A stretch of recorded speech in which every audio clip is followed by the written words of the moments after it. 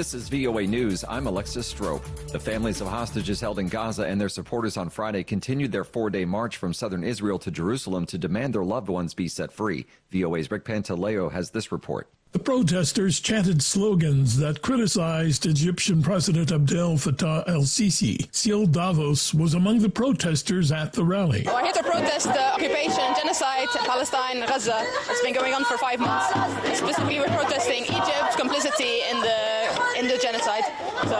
So showing solidarity with Palestine from Lebanon. Egypt has long restricted the flow of Gaza Palestinians onto its territory, even during the most brutal conflicts. Currently, humanitarian aid in coordination with Israel enters the Gaza Strip through Rafah, and some patients needing medical treatment leave the besieged enclave using the crossing point located on the border with Egypt. Rick Pantaleo, VOA News. Iranians voted for a new parliament on Friday in an election seen as a test for the clerical establishment's legitimacy. Lucy Fielder from Reuters has more.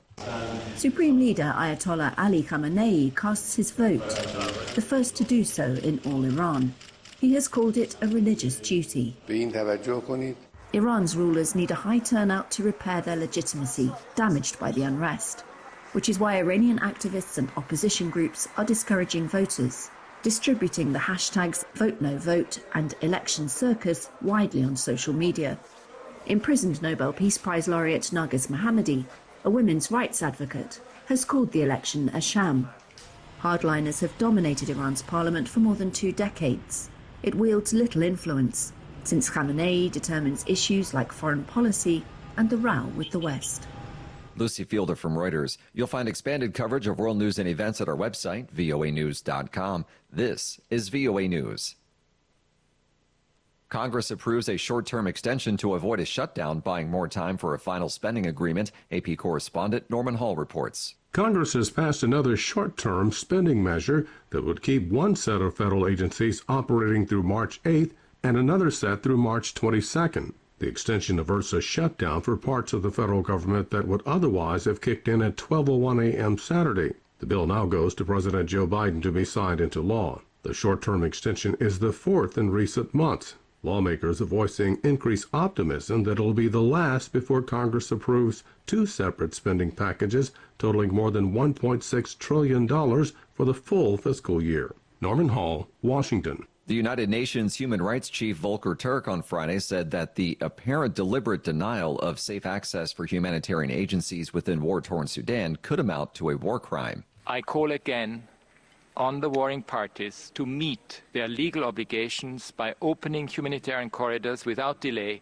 before more lives are lost. Sudan's paramilitary Rapid Support Forces has been fighting Sudan's army for control of the country since April 2023 in a war that has killed thousands, displaced millions of people inside and outside the country, and sparked warnings of famine. Millions of people in Sudan's Darfur region are at risk of dying of hunger after a decision by the Sudanese government to prohibit aid deliveries through Chad, an advocacy group for internally displaced people said on Tuesday. The order effectively shuts down a crucial route for supplies to Darfur, which is controlled by RSF.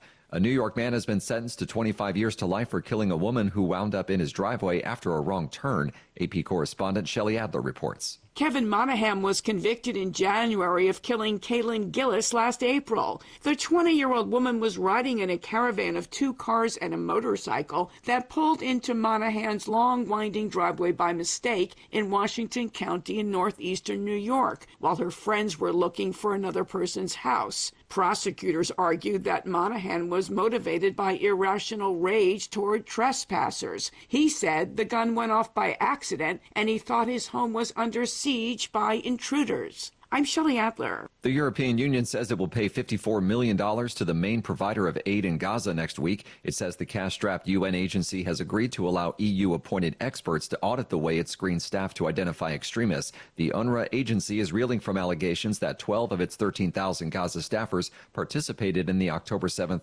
Hamas attacks in Israel. More than a dozen countries have suspended funding. It's the main supplier of food, water, and shelter, but faces financial collapse. The European Commission said Friday that 2 further trenches worth 16 million euros each go to UNRWA as it complies with their agreement. I'm Alexis Strope, VOA News.